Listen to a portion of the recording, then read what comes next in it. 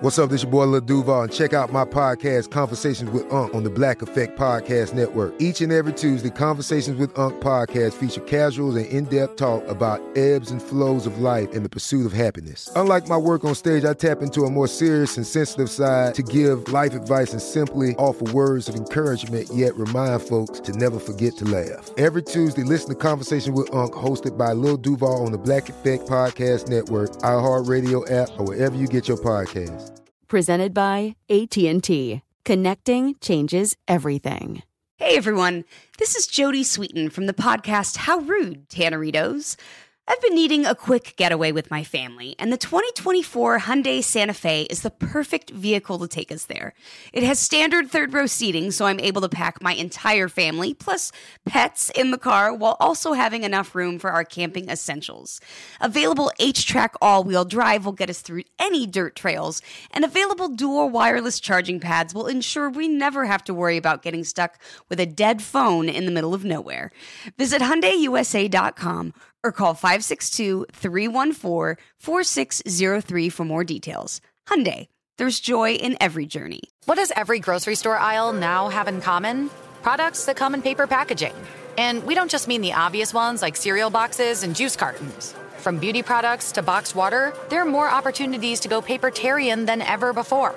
So why should you? Because paper comes from a renewable resource and can be recycled up to 7 times. Simply put, it's the smart choice for the environment. And it turns out, the easiest choice for you. Learn more at howlifeunfolds.com/papertarian. Welcome to Movie Crush, a production of iHeartRadio.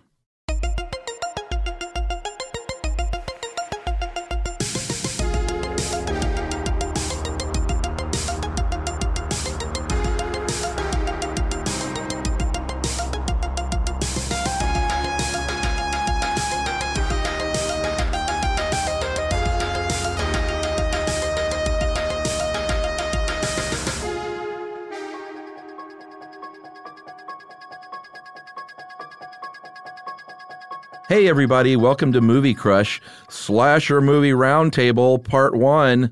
Although we're at a square table. To my left is Annie Reese. Hi. Hi, Annie. How are thank you? you so much for... Oh, I'm good. I'm so excited to be talking about slashers. So, if you guys don't know who Annie is the co-host of Savor, one of our great... I mean, it's a food podcast, but it's food plus. Food, yeah. I like that. Food plus. It makes me feel like I'm on Disney Plus level. It's food and travel and drink, and yeah, we're really fortunate that we get to go to places like Hawaii and talk about food. I get so jealous with your co-host Lauren Fogelbaum, and also co-host of Stuff Mom Never Told You. Yep. Are you co-hosting anything else, or is that it? As far as I know, that is it. Well, I'm glad to have you here. I'm glad to have a woman's point of view on slasher movies.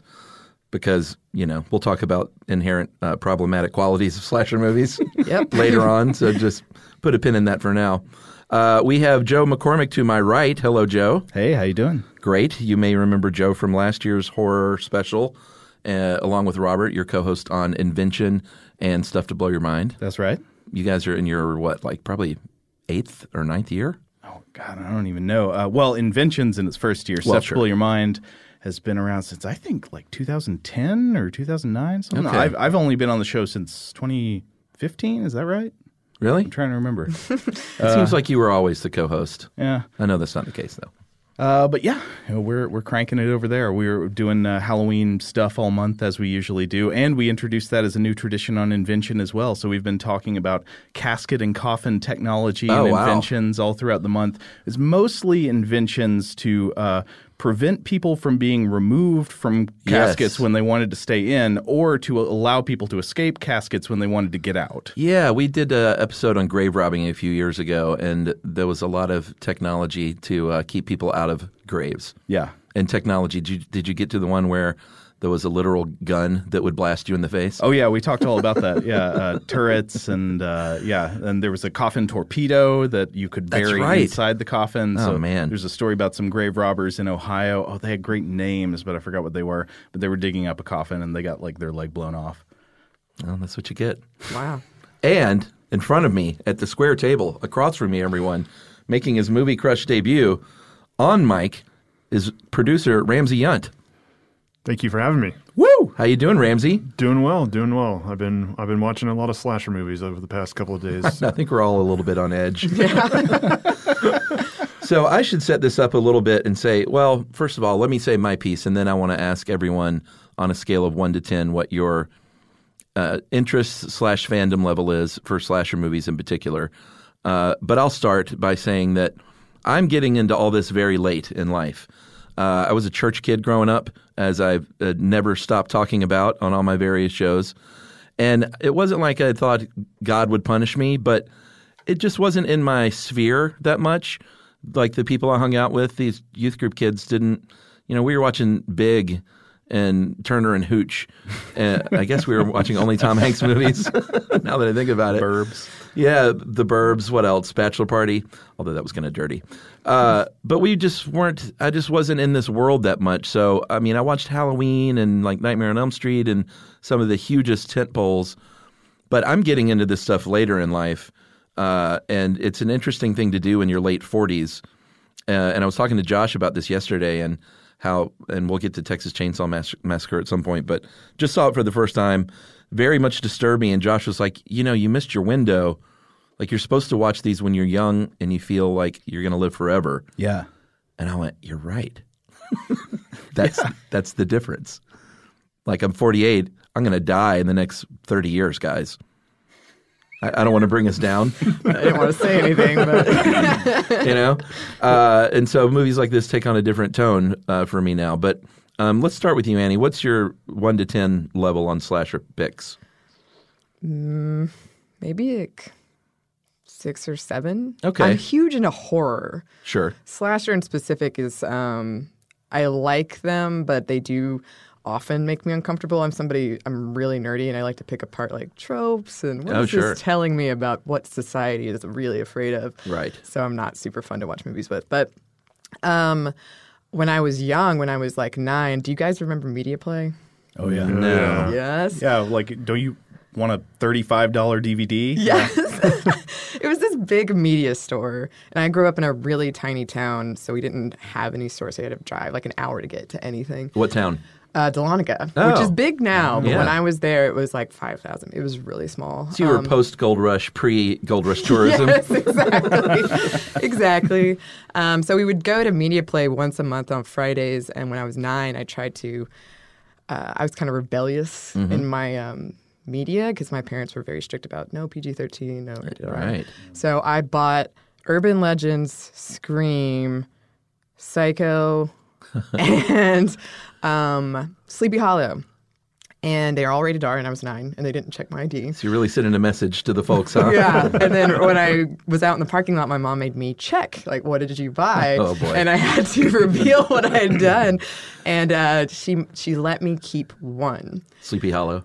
I kept Scream. Oh, she let you pick the one. Yeah. Okay, I thought she was like, no, you were only keeping Sleepy Hollow because I've heard of that. Yeah, no. She let me choose one, and I kept Scream, and I feel like that sort of changed the course of my movie slasher life forever because 9 years old, Scream. Yeah. Wow. Oh yeah. And, all right. I think I Know What You Did Last Summer came out soon after that. That was the first one I saw that really scared me, and now I watched it pretty recently. It does not hold up. Oh, really? Nope. Yeah. Freddie Prinze Jr., what were you doing? Oh, man. Yeah. Or more importantly, what is he doing? Oh, I don't know. What's he up to these days? Where's that guy? That movie's a 90-minute acting lesson. But yeah. But it was very scary when I was young. Oh, I'm sure. Yeah. Ramsey, what about you? Where do you fall on the scale? If you ask the 9-year, I don't know, it was 9 years old for me. That's when I watched my first slasher flicks, and what is wrong with you people? I was spending the night at a buddy's house in Pensacola, Florida, and Nightmare on Elm Street Part 1 and 2 came on HBO, and I watched both of them with my buddy and his dad, and we did not sleep a wink that night. And then, so my 9-year-old gauge was probably around a 7 or 8. Okay. Because that started it. I was like fascinated with slasher flicks after that. But now, I think I mentioned to you briefly, was like I have a child now, and so that kind of changes your perspective on things. Sure. And like, I do watch gory movies from time and now and again, but not as much as I used to. How old are you now? 41. See, I had no idea. Yeah. I've always wondered. If someone would have asked, I was like, Ramsey's either 28 or 47. Yeah. Thanks, man. I appreciate it. But yeah, no. So like nowadays, I don't watch it, but every Halloween, I try to make a point to watch, some of the classics. Like we'll talk about like Texas Chainsaw Massacre and Nightmare on Elm Street and all that type of stuff. But yeah, that was like the crowning moment for me. And after that, I was fixed on slasher flicks, but now not so much. All right, Joe, go ahead and explode the scale. Are you a 12? Oh, no, I don't know. I mean, I guess I'm like a 14 or something. But I mean, I don't know if I love most of these movies, but I've had a lot of formative social experiences watching them. Okay. So like you, I was a church kid. Of course, I didn't like grow up on this, but I did get access to them through, through wonderful, Satan. Right. Through the wonderful Satan. The black magic of TV. Right. So when I was a kid, USA would run Friday the 13th movie marathons, I think. And they'd show a bunch of them on TV late at night. And I remember that being a very early window where I remember at the time being afraid of them, which is hilarious now because they're not scary to watch. But at the time they were afraid, but they were also very enticing. There was something about them that was like, of course, there's the forbidden fruit kind of quality, but there was also like, I need to see what happens next. There was like some kind of crucial part of adult life that I was missing out on if I did not continue watching to see what happened, when the knife goes in or something. It's a very bizarre kind of impression. I don't know what would have generated that, but I remember feeling like that. And then I remember also older kids I knew being into slasher movies when I was like in, 5th or 6th grade or something. Yeah. And watching horror movies with them, watching Friday the 13th movies on TV with them. And as I went on in high school, I got really into just both horror movies genuinely and bad movies in general. And of course, almost every slasher movie is horrible. Like you can list the good slasher movies on one hand. Right. And so they brought a lot of interesting bad movie qualities that are fun to pick apart, and to like kind of see what might be going on in the screenwriter's head that maybe even the screenwriter doesn't know. Yeah. Yeah. All right. Well, I think you're all qualified. Yes. You're hired. You can stay. Noel, by the way, everyone, is in New York City hanging out with Questlove, so I think we can all say, fuck Noel. Agreed. You don't belong in this room. You go do your fancy music stuff. Hey, this is Jodie Sweetin from the podcast How Rude, Tanneritos. As a nostalgic voice from your past, I'm here to remind you that amongst the stressful and chaotic existence we live in 2024, you deserve to get away. It's time for a vacation, no matter when you're hearing this. And let me tell you how you'll get there. The 2024 Hyundai Santa Fe. Want to bring the family to the mountains with the Santa Fe's available H-Track all-wheel drive? Well, it's got standard third-row seating and available dual wireless charging pads for the kids who just want to stare at their phone and not talk to you. You know what I mean. Visit HyundaiUSA.com or call 562-314-4603 for more details. Hyundai. There's joy in every journey. This is Amy Brown from 4 Things with Amy Brown. Today, healthier is happening at CVS Health in more ways than you've ever seen. It's wellness destinations for seniors, including select locations with Oak Street Health and CVS Pharmacy. It's doctors, nurses, pharmacists, and everyone in between offering quality care and support virtually, in person, and on the phone. It's in-home evaluations through Signify Health and meeting mental health needs through Aetna. And those are just a few of the ways that healthier is happening. To see more, visit cvshealth.com/healthier happens together. CVS Pharmacy, Oak Street Health, CVS Specialty, Signify Health, and Aetna are part of CVS Health. Eligibility and services vary by location and individual. As the #1 audio company, iHeartMedia gives you access to all. Every audience, live conversations, trusted influencers, and the insights and data you need to grow. iHeartMedia is your access company. Go to iHeartResults.com for more.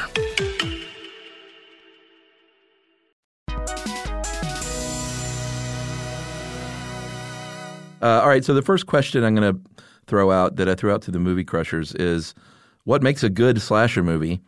So think on that for a second, and I'm going to buzz through a few of these comments. Benjamin Johnson says the setting, something unique in the setting.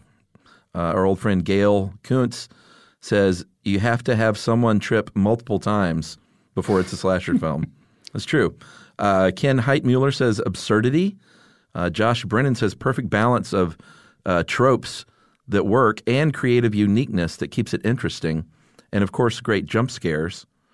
And one of our oldest friends, Rebecca Robe, says tension, suspension, creativity, and a truly badass villain and hero/heroine. I'm going to go ahead and chime in with which one really – let me see here. Josh Brennan's comment really spoke to me. It's got to have something unique because I've sort of been diving in this week to some movies I've never seen before, and they're all very formulaic. Mm-hmm. So you've got to have something else going for you. Otherwise, it's just a retread of Friday the 13th over and over and over. What do you guys think? Like, what makes a perfect – well, not a perfect slasher movie, but like what are the qualifications to even qualify? I would say there's a really big fork in the road right at the beginning of answering this question, which is, are you looking for a movie that's actually good in terms of being suspenseful and scary? Right. Or a movie that is an enjoyable experience, even though the movie itself might be bad and you don't, necessarily care about the characters? I think that's the main distinction that it starts with. Caring about the characters and like wanting to see them escape is a crucial thing. This is common to most of the actually good slasher movies. Texas Chainsaw Massacre, Halloween are the ones where you're on the side of the victims. You don't want to see them get hurt. And when they're running from the killer, you're like, are they going to get away? Most slasher movies, I think, go on the other side where it's just kind of like there's an ironic detachment. It's almost kind of a curiosity where you are just watching a series of somewhat annoying, kind of sexually charged characters get dispatched one at a time. And the main motivation is it's like curiosity. It's like you want to see how it's going to happen. Sure. Annie? I was curious about because over on Sminty, we just did an episode on Alien because it's the 40th anniversary. And I was like, is that a slasher? And I looked up the definition, and it has to be, the internet seems to agree, it has to be a humanoid character. There has to be a high body count. And there should be some sort of blade involved in some of the killings, right? I think or so. No? I mean, some kind of sharp item. Yeah. I want to come back to the psychology of that later. I do too. Yeah. So much to say. Even the body count, I mean, that's something I'm sure we're going to talk about, but like a lot of the classic slasher movies don't have a high body count. Yeah, that's true. And especially, I was thinking about this too, of like, I've been watching a lot of older slasher because I'm more familiar with newer slasher movies. And newer slasher movies usually have a higher body count. Yeah. And that's something, I think that's why I like slasher movies like Scream, where I've seen the tropes so much that I really enjoy knowing that the people who made that movie saw them too and enjoyed them, but then made fun of them and used them to kind of play with your mind. Yeah. Which seems kind of not old hat now, but I don't know if people remember or appreciate how original Scream was when it came out. Yeah. Because no one had really done that yet. No one had made fun of the tropes and the movie within a movie thing. And I discussed that movie with comedian Nate Bargatze on the show in full, but because that's his favorite film. But Scream was really like pretty revolutionary at the time. Yeah, and I remember when I saw it, it was my first slasher movie. Yeah. Well, I did see Nightmare on Elm Street, but I didn't really get it because I was like 4. So I was, what is this? Well, that's interesting that it was your first one, though, because they're making fun of these tropes that you hadn't seen yet. Yeah. And so to me, I was just like, this is fun. All right. And then I got a renewed appreciation for it as I dove more into the genre. But they even say, I think in the third one, where they comment on the body count getting higher and higher. Right. As we've gone on. But how many dead bodies do we need? Yeah. Well, to make a serial killer, it's only 2. Okay. 2 or 3, but a slasher movie, 2 kills is not enough. I mean, how many? Can we all agree on that? Halloween, just like 3 or something? Yeah, Halloween doesn't kill that many people. That's true. Yeah, but I feel like there are 5 kills in the first Halloween movie. Oh, okay. Oh, you got the stats. The kill sheet. Well, no, that's like a big thing for me. It was not a big thing for me, but it was just like that was like something like because I looked up like what is a slasher flick, and it was like body count, and like Halloween, like Nightmare on Elm Street, I think it was like 4. Yeah, and then Nightmare on Elm Street Part 2 has the most because there's that big party scene and like a lot of people die there. But the rest of the movies, there's like 3 people die. Yeah. And in some of the movies, but the body count is always is a big thing. And like I said, you look at all these early slasher flicks, they're the setup, the establishment and all that was where they got you. And then there's like 3 or 4 kills. Right. Well, I tried to come up with a definition of slashers. Do y'all want to see if you're on board with this? Sure. Okay, so here's what seems crucial to me. This is Joe McCormick's definition. Okay. This is what people think of when they think of a slasher, okay? So you got some kind of human or humanoid killer. Okay. It doesn't have to be human, but that has to be basically human-shaped. All right? All right. Murdering a group of hot young people in a sexually charged environment. Yeah, that's pretty – yeah, because that's the whole deal of like punishment for doing it. Yeah. Yeah. Yeah, but it's not just the moralism. I think there's also something about like the blending of sex and death that seems to be a key appeal of the genre. Yeah. Then it's using mostly bladed or puncturing weapons. Like you wouldn't see a slasher movie where the killer's like killing people with a car or a gun or something. It doesn't Agreed. It doesn't make sense. It feels wrong. And then finally, the killer is unknown or mysterious, usually wearing a mask. Yeah. Mm-hmm. I'd say those That are my seems main about right. elements. Yeah. Yeah, I'm on board with Joe McCormick's definition of slashers. In my limited experience, there's a lot of unseen faces. There's a lot of puncturing and stabbing motions. There's usually a shower scene. Yeah, there's always a shower scene. Maybe y'all have opinions on this now. Why is it always like knives, bladed weapons, or puncturing weapons? Why does it feel like it doesn't make sense for a slasher movie villain to use a gun? Well, I think it's much more intimate. And there is an intimacy to slasher movies in some weird, twisted way because the sex thing, like you were talking about, and it's always, you can shoot a gun from, I don't know, I don't shoot people, but it seems like you can get pretty far away from someone and still shoot them. Yeah. But you got to get right up on someone to stab them. It's very personal. Well, and scarier. What I was going to add to what Joe was saying is like every slasher movie for me, it starts off in every town, America or wherever, you know. Mm-hmm. So you have that feel like when you know what you're watching. It's either in a camp or it's going to be in some house. So like the home invasion type thing. So, It's never New York City, though. You're right. It's always, this could be your town. Except in Friday the 13th. Part 8, Jason Takes Manhattan. True. Except only one scene there was actually filmed in New York City. The rest, I think, was in Vancouver or something. The city of New York actually sued. Yes. Did they really? Because they used the I Heart New York, but it was like Jason's mask. Oh, and also there's a TGI Fridays in the background of wow. scene, and I really love it. Almost the entire movie takes place on a boat. Yep. Really? Yeah. Okay. But that is an outlier, yeah. All right. But yeah, and it's like, Michael Myers walks into a kitchen, and what does he see? Oh, there's a kitchen knife. Yes. That's how I get my weapon. I'm invading into this house. Yeah. And it could be any street. Like, that's the whole point of Elm Street was they took the easiest, most relatable street in America at the time, and that's how they got Elm Street. I mean, it was, in middle America, and there's, Because that's who you see in these movies, and that's a key point, I think, is, you grow up in the middle of Illinois or Iowa or Idaho or Texas, and these teenagers are going to see these movies about towns that look just like theirs. Yeah. And that visceral experience, because it's not big city stuff usually, except for Jason, of course, at TGI Fridays. Well, another thing, too, is like we might as well just talk about and this is all, we should all just excuse ourselves for how demented this all sounds. Yeah. Sure. But we are talking slasher movies, so we need to talk about kill qualities. Like that's the whole thing is you got to have good kills and imaginative kills, ones that are like you sort of laugh at maybe because you're uncomfortable with how gross it is. But I find myself kind of laughing at some of these lately when and there's only so many things you can do with a knife, and there's only so many ways you can slit a throat or stab someone. Yet I keep seeing in the really good ones new and inventive ways. We'll get into The Prowler a bit more later because I know we've all seen that. But straight through the top of the head, down through the throat. Yet that guy is still alive for way too long. And his eyes go back into his head. Oh, that was fantastic. Is the guy twisting the knife in his head, I think, to make the eyes go up? Oh, is that what's going on? I wasn't quite clear. Or it's a bayonet, maybe. Yeah, it's definitely a bayonet. But let's talk about kill quality and why that's so important.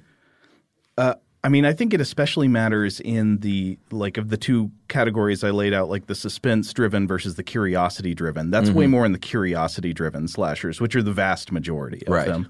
The suspense-driven ones, like Michael Myers doesn't do anything all that unusual when he's killing people in the totally first right. movie. He's just stabbing away like any old regular schmo. But I think that's because it's actually a good movie. It's driven by suspense. I mean, you're worried for the characters and you're seeing him in the background stalking. It's not really about the pure mechanics of the murder when it happens. But a lot of slasher movies, they're more this kind of like voyeuristic, curiosity-driven thing where you just kind of want to see what are they going to come up with next. Right. And that's taken to ridiculous extremes in movies in the 2000s, say like the Saw movies, where they basically just take that principle, like what's the weirdest, most creative way that you could kill somebody? Yeah. And so, you go to like Rube Goldberg kind of levels. Right. But it also actually, that shows up in something that maybe I'll ask y'all later whether this actually counts as a slasher genre movie, but the Final Destination movies, which have elaborate Rube Goldberg deaths, but there's no actual killer. It's just sort of a force of nature killing you. Did not see those. Yeah. Oh, they'll make you afraid of everything. Really? Mm-hmm. Logging trucks, man. I still can't be behind a logging truck. Every time I see, oh yeah.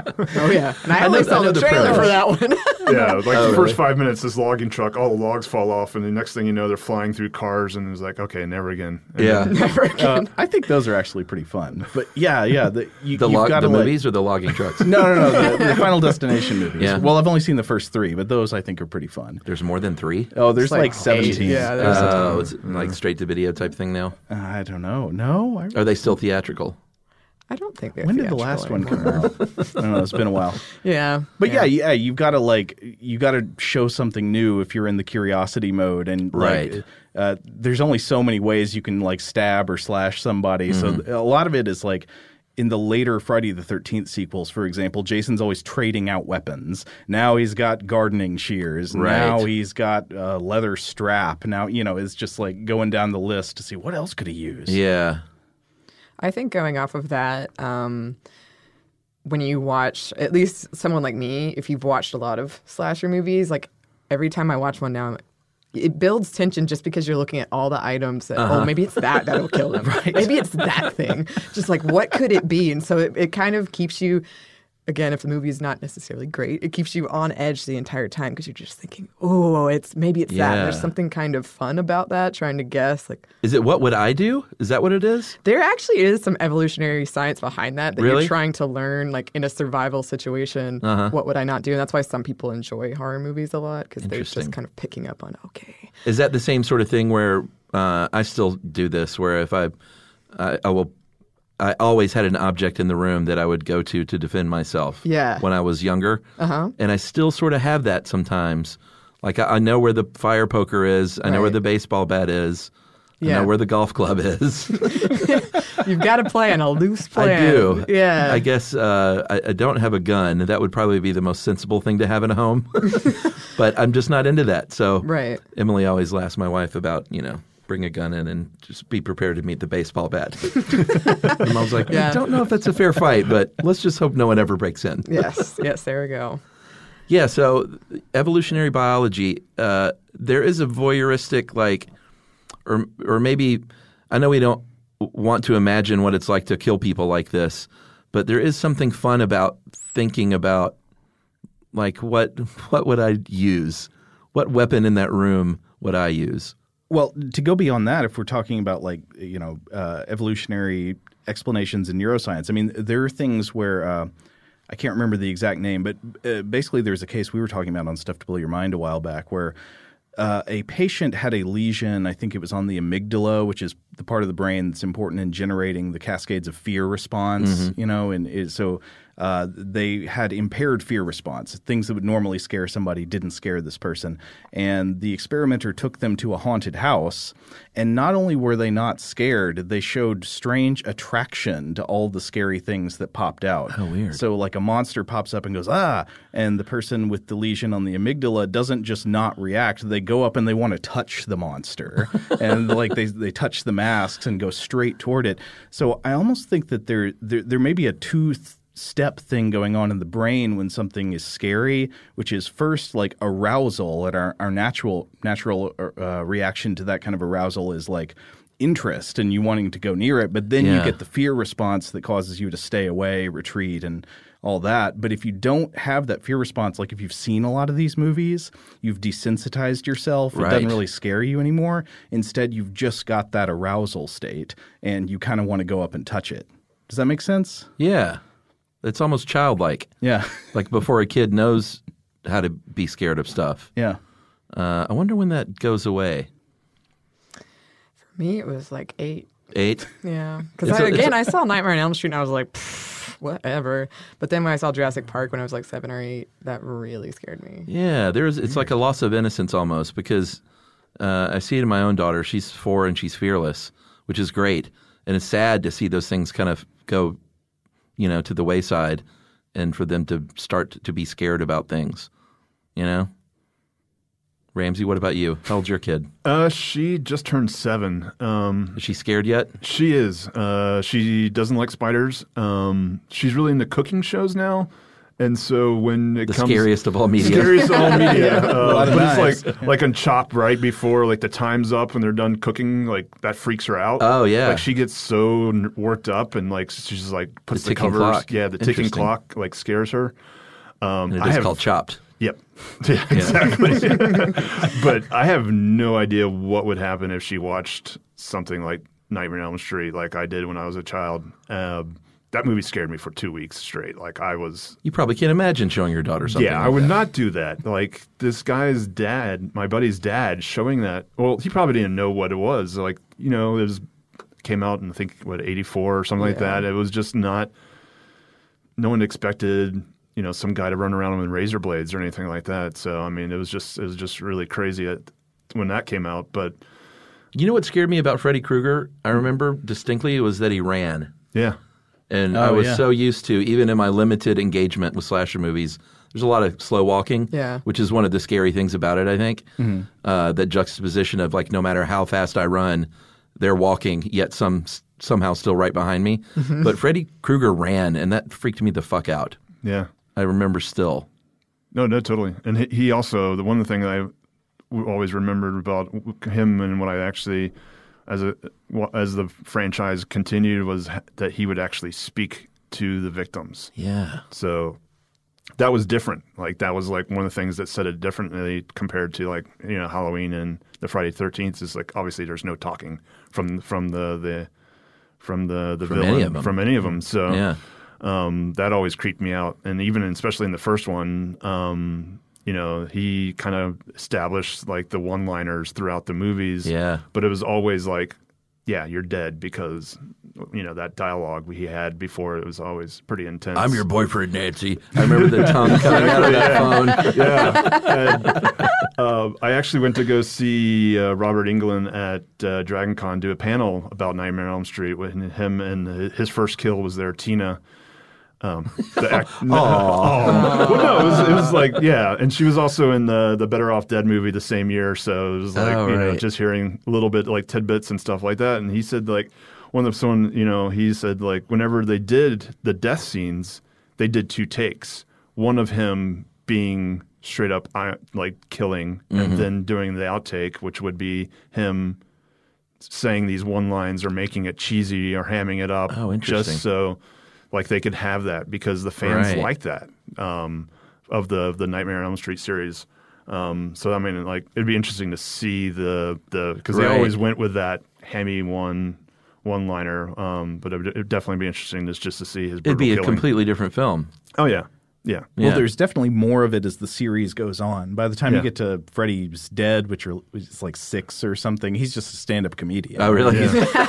It's almost not a horror movie anymore. He's just doing jokes the whole time. What's the deal with airplane food? Flash. Well, and his the glove with the knives, that was really original too at the time. Yeah. Because it took, what's scarier than one knife? It's 4. Or was it all 5, I guess? Did he have a thumb knife? I think it was just 4. Just 4. Just 4? Yeah. Okay. And that's also made a very cool thing you could try and make for Halloween for a costume. Yeah. If you could get a gardening glove and, attach some kitchen knives to it. Christmas sweater. I think my brother actually went as Freddy Krueger, and he took a gardening glove and taped like plastic knives to it and stuff like that. So that was his thing. What did he do with his face? Oh, he had like the weirdest looking makeup on it. Oh, really? I have a photo of it someplace. I showed him, but it was just like plastered on type stuff that my mom did. It was not like the actual mask that came out with like years after that. But yeah. Yeah, the best thing now on Halloween is to see like a 7-year-old in the Michael Myers jumpsuit and mask. Yeah. Like, that kid's doing it right. Dressed up as Leatherface. Yeah. Oh, boy. Can't believe I just saw that for the first time. But we're talking about that in part 2. All right, so I guess let's talk a little bit. I promised that we would talk about inherent problematic qualities. That's the elephant in the room. These movies are misogynistic kill fantasies in a lot of ways for like the worst kind of people in society. Yet we all love these movies, and women seem to love these movies based on the Movie Crusher responses. So what is it about these, and like why can we look past that? I'm looking right at you, Annie. I know. Like, can we look past that? Yeah, can we? We do. We do. Well, I've done a lot of research on this because, like I said, I'm a really big nerd. And over on Spinty, we've done an episode on The Final Girl, which is a very big trope. Right. In slasher movies. Which is what? Just the last one alive? Is that what that means? Essentially, it usually has like a connotation that she's sort of gender neutral, like both in name and looks. She's virginal. She doesn't drink. She's kind of like the good girl. Right. She usually has brown hair. Really? Yeah. Wow. Yeah. In the Prowler, she has blonde hair. I know. And see, I love that because I watch like I said, I watch these movies and I've seen so many. I'm like, how interesting. Was this a statement or just like accidental? And as we've been saying a lot throughout this, like the voyeuristic quality, that's kind of the big problem a lot of people see with The Final Girl is that you're not relating to her, even though she's supposedly strong or, she's a survivor. You're relating to the killer because you're seeing it from his point of view. And there's a part of you that is like, if it's well done, you want the character to get away. But if it's not, then you're just like, whatever, let's see him trying to kill her, like all the different ways. And of course, there's always the shower scene. There's always some kind of punishment for sex. I love in Cabin in the Woods where they like play on that as well. Yeah. With the whore is usually the first to go. And with the knife, like there's a lot of theories about that, about it being a phallic symbol. Right, of course. Used to kill all of these women. And there was a study done, I think in 2005, where it was looking at 1970s movies and then slasher movies and the remakes in the 2000s to see if the depiction of women has improved. And it found that the only way it's really improved is through the running and screaming, like that part of running away. Now that's more of a problem-solving element, so it is kind of a sign of strength. Okay. As opposed to just like I'm running and screaming and eventually I have to confront this thing. Right. But everything else, some of them have gotten worse, some of the things they were looking at. So it hasn't improved that much. For me, women do watch horror movies at the same rate as men. And there's been a lot of speculation into why that is.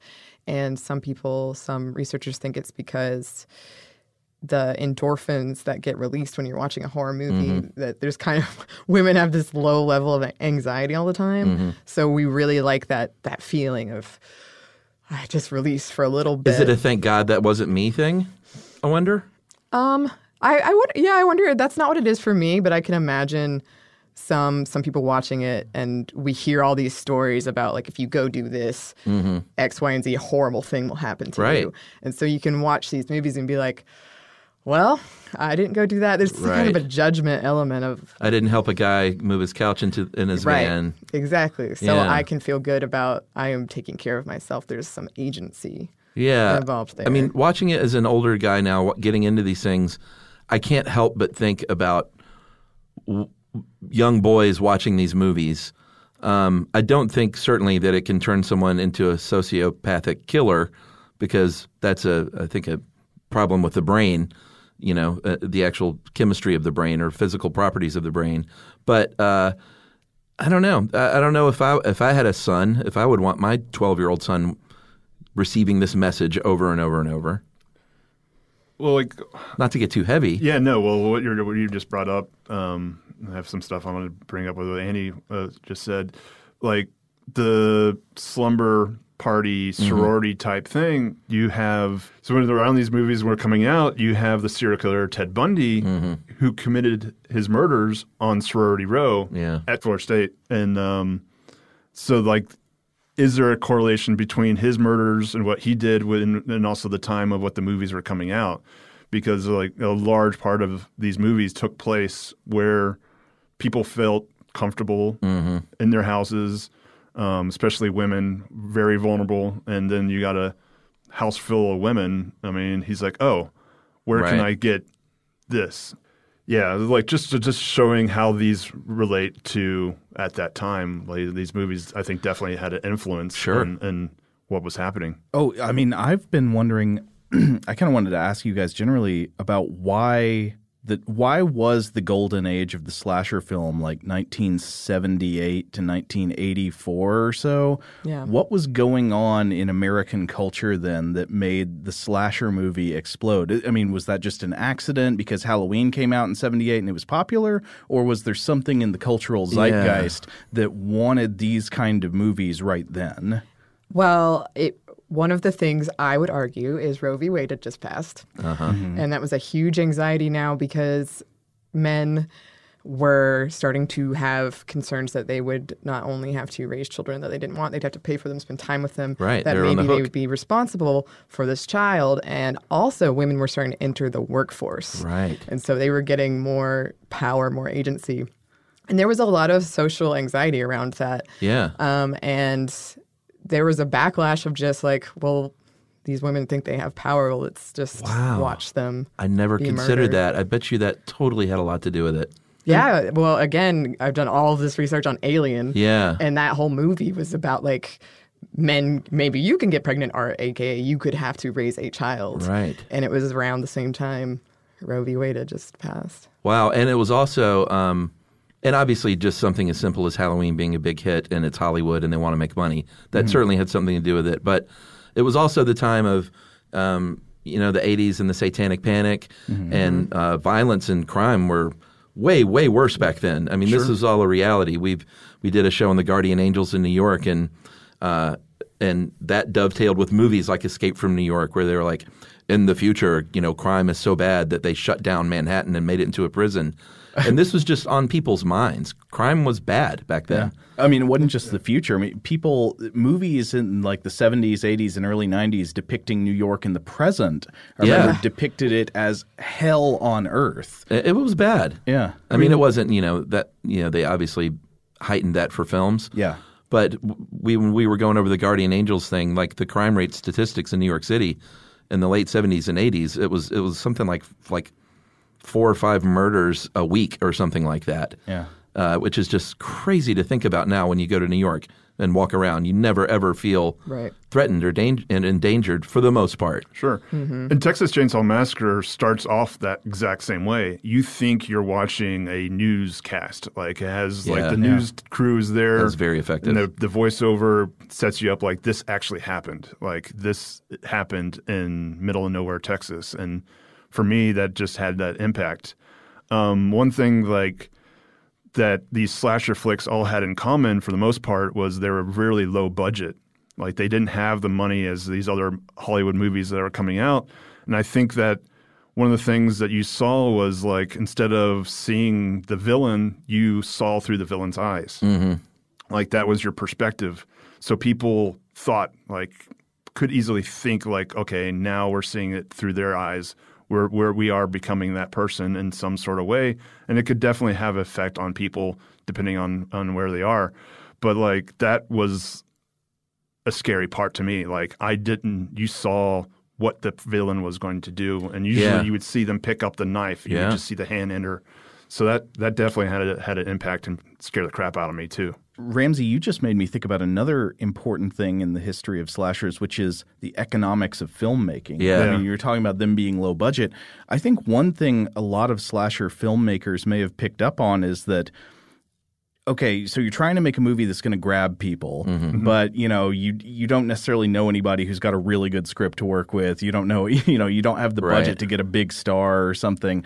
What can you do that's really cheap that people will be, like glued to? Yeah. And you found out that if you find a good makeup effects artist, you can do gore and murder scenes on the, it costs pennies to do these things that look amazing. I mean, like Tom Savini's work in early slasher movies, I think really shaped the direction of the genre, because there are these stories about when Sean Cunningham was directing the first Friday the 13th movie. They had originally planned to shoot a murder one way, that it was going to maybe cut away real quick after the knife went in or something. But then they found that Tom Savini's makeup effects looked so good that instead they just kept the camera trained on it and let you see more and more because, they'd already paid for it. It looked great. They wanted to get more bang for their buck. And I think that sort of shaped the direction of the genre in the early 80s. Right. Yeah, because you don't need elaborate sets. You don't need the best actors in the world. But you're right. If you've got a really good makeup and effects person, you can just throw a bunch of teenagers in the woods and make a movie for a few $100,000 back then, or today, for that matter. Well, to what Annie was saying about the female role, if in The Prowler, the most I saw it last night for the first time, and I was freaking blown away as far as how graphic it was, and then I was wondering why I hadn't seen this until that night. Where have you been all my life, Prowler? But the most graphic scene was the pitchfork in the shower. Yeah. I was like, do you really need to hold on that for those one more second? And lifted her up. Pitchfork. Yeah, and they knew their audience. They knew the audience, and obviously, one thing that's common is there's always probably going to be nudity in these movies as well. But it was just really graphic, and something about that I was just like, this is. I did not sit well. I got the heebie-jeebies watching that movie. But the same director who did that, I saw an interview with him because him and Tom Savini did Friday the 13th Part 4, the final chapter. Yeah. And there's a shower scene in that. They reversed the genders in there, and they put the male into the shower, and Jason just reaches through the glass shower and grabs him and puts his head up against the wall, and it basically crushes his skull. And even that is graphic as well, but he distinctly switched the gender roles there because he was tired of these females being the center or defenseless in the eyes of the villains and all that stuff. Interesting. Quick side note on that director, Joseph Zito. So he made those slasher movies, but he also made Invasion USA. Oh, wow. Which I think you got a connection to, don't you, Chuck? That was the one where they destroyed Avondale Mall, right? If I'm not mistaken. Chuck Norris defending Florida from being attacked by Cubans and Soviets. Yeah, they drove a truck through Avondale Mall, and which is the mall I grew up going to, and it got a big facelift after that. It's because the movie production had to pay for the rebuilding. Wow. Hey, this is Jodie Sweetin from the podcast How Rude, Tanneritos. As a nostalgic voice from your past, I'm here to remind you that amongst the stressful and chaotic existence we live in 2024, you deserve to get away. It's time for a vacation, no matter when you're hearing this. And let me tell you how you'll get there. The 2024 Hyundai Santa Fe. Want to bring the family to the mountains with the Santa Fe's available H-Track all-wheel drive? Well, it's got standard third-row seating and available dual wireless charging pads for the kids who just want to stare at their phone and not talk to you. You know what I mean. Visit HyundaiUSA.com or call 562-314-4603 for more details. Hyundai. There's joy in every journey. This is Amy Brown from 4 Things with Amy Brown. Today, healthier is happening at CVS Health in more ways than you've ever seen. It's wellness destinations for seniors, including select locations with Oak Street Health and CVS Pharmacy. It's doctors, nurses, pharmacists, and everyone in between offering quality care and support virtually, in person, and on the phone. It's in-home evaluations through Signify Health and meeting mental health needs through Aetna. And those are just a few of the ways that healthier is happening. To see more, visit cvshealth.com/healthier happens together. CVS Pharmacy, Oak Street Health, CVS Specialty, Signify Health, and Aetna are part of CVS Health. Eligibility and services vary by location and individual. Hi, listener. I'm Carol Fisher, the host of The Girlfriends, Our Lost Sister. I'm so excited for you to hear the brand new season where we're uncovering a 35-year-old mystery. But for those of you who didn't hear season 1 or just want to listen to it again, you can now get access to all episodes of that first season of The Girlfriends 100% ad-free through the iHeart True Crime Plus subscription, which is available exclusively on Apple Podcasts.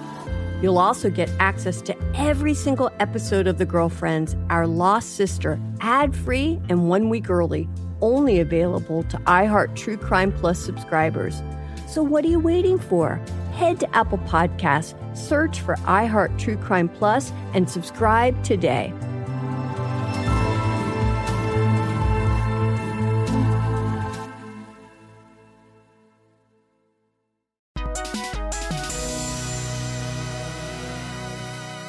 All right, so let's finish up this part 1 with some questions.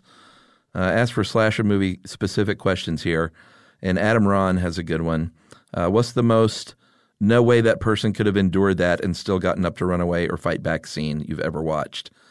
I'm just going to go with the one I briefly mentioned in The Prowler when the guy took the bayonet through the top of the head all the way through his brain and out the bottom of his mouth, and he was still fighting back. That clearly would have been instantaneous death. So that's the one I'm going with. Anyone else got one?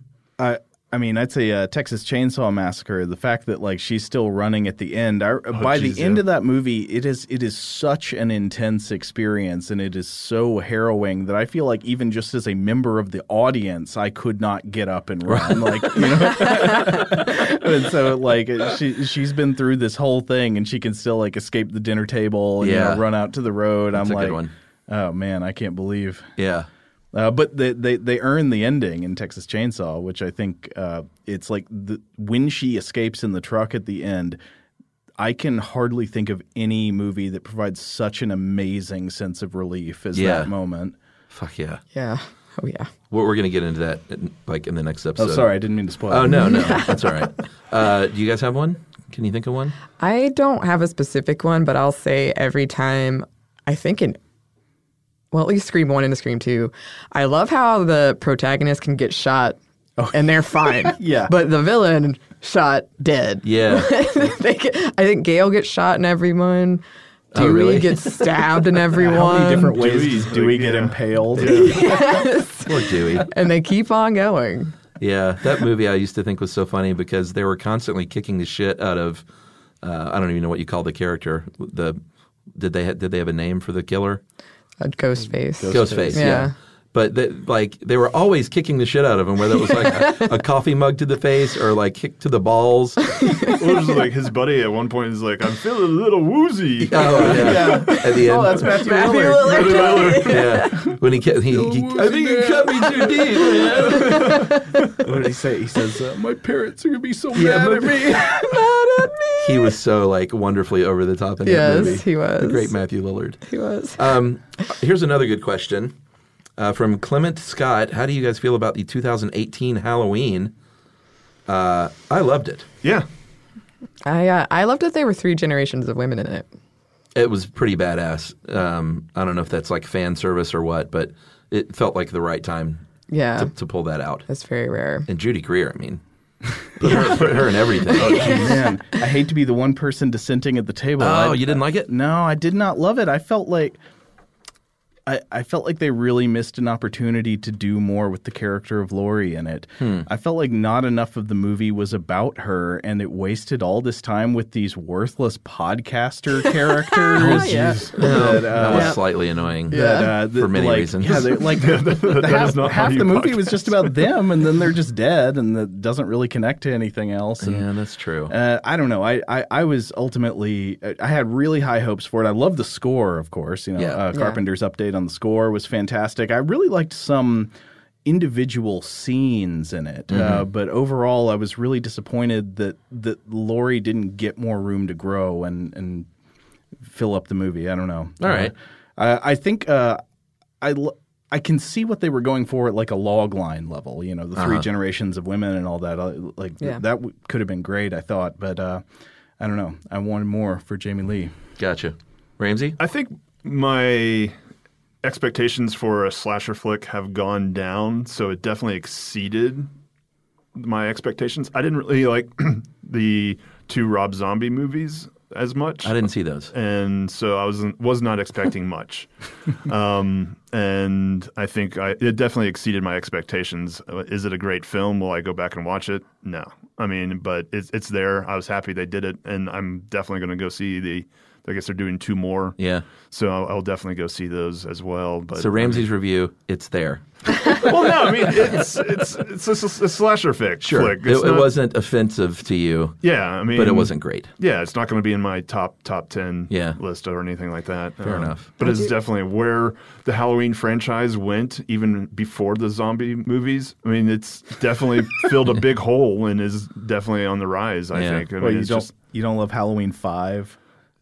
Man, well, I don't know if we want to start, but like for me, like one of my biggest, as a child growing up, when watching these flicks, it was one of my downfalls was like my learning that, okay, sometimes your expectations aren't going to be there, is like these movies started sucking, like really getting bad. Like the kills were horrible, and like it was like, what am I watching this for? The appeal or whatever appeal. Maybe my film taste got improved. I don't know, but like it just like these movies they were just throwing them out there, and there's less time spent on even the kill qualities, even the story, if there is any. It just got weaker and weaker, and. Yeah, Halloween 5. Halloween 5 is like a bad time on ketamine. It just like exactly. puts you in it's this such a bad horrible, film. altered state of misery and sluggishness. I don't know which one that was. But I have a love for them as what they were and what they are. But it's also like, now I watch these movies, goes like, okay, I want to see a bad movie. Like I'll go see a giant shark movie just because I know it's going to be horrible at the drive-in or whatever, and just because, or I'll get together with friends and watch these horrible movies. Like we'll watch Silent Night, Deadly Night because it's for what it is. I mean, which is a very bad film that we can make fun of while we watch. Ramsey, you should never apologize for loving shitty shark movies. You can go ahead and say The Meg. The Meg. I tried to get The Office to go. Tamika went. That was hilarious. I saw that on a plane. I fast-forwarded through most of it just to the sharky stuff. On a plane too. Yeah. It's a good plane movie. Yeah. Because you're really far away from the ocean. That probably had something to do with it. I love Jason Statham in that movie. Is like, I mean, he's basically playing a pirate. Yeah. He's like, what? They got a shark in there. I mean, I'm not even exaggerating. Yeah, he was pretty piratey. Yeah. All right. Well, let's wrap it up for episode 1. I feel like we could do like 8 hours of this shit. Yep. But we'll wrap it up for now, and we will see everyone next week for Horror Square Table Part 2.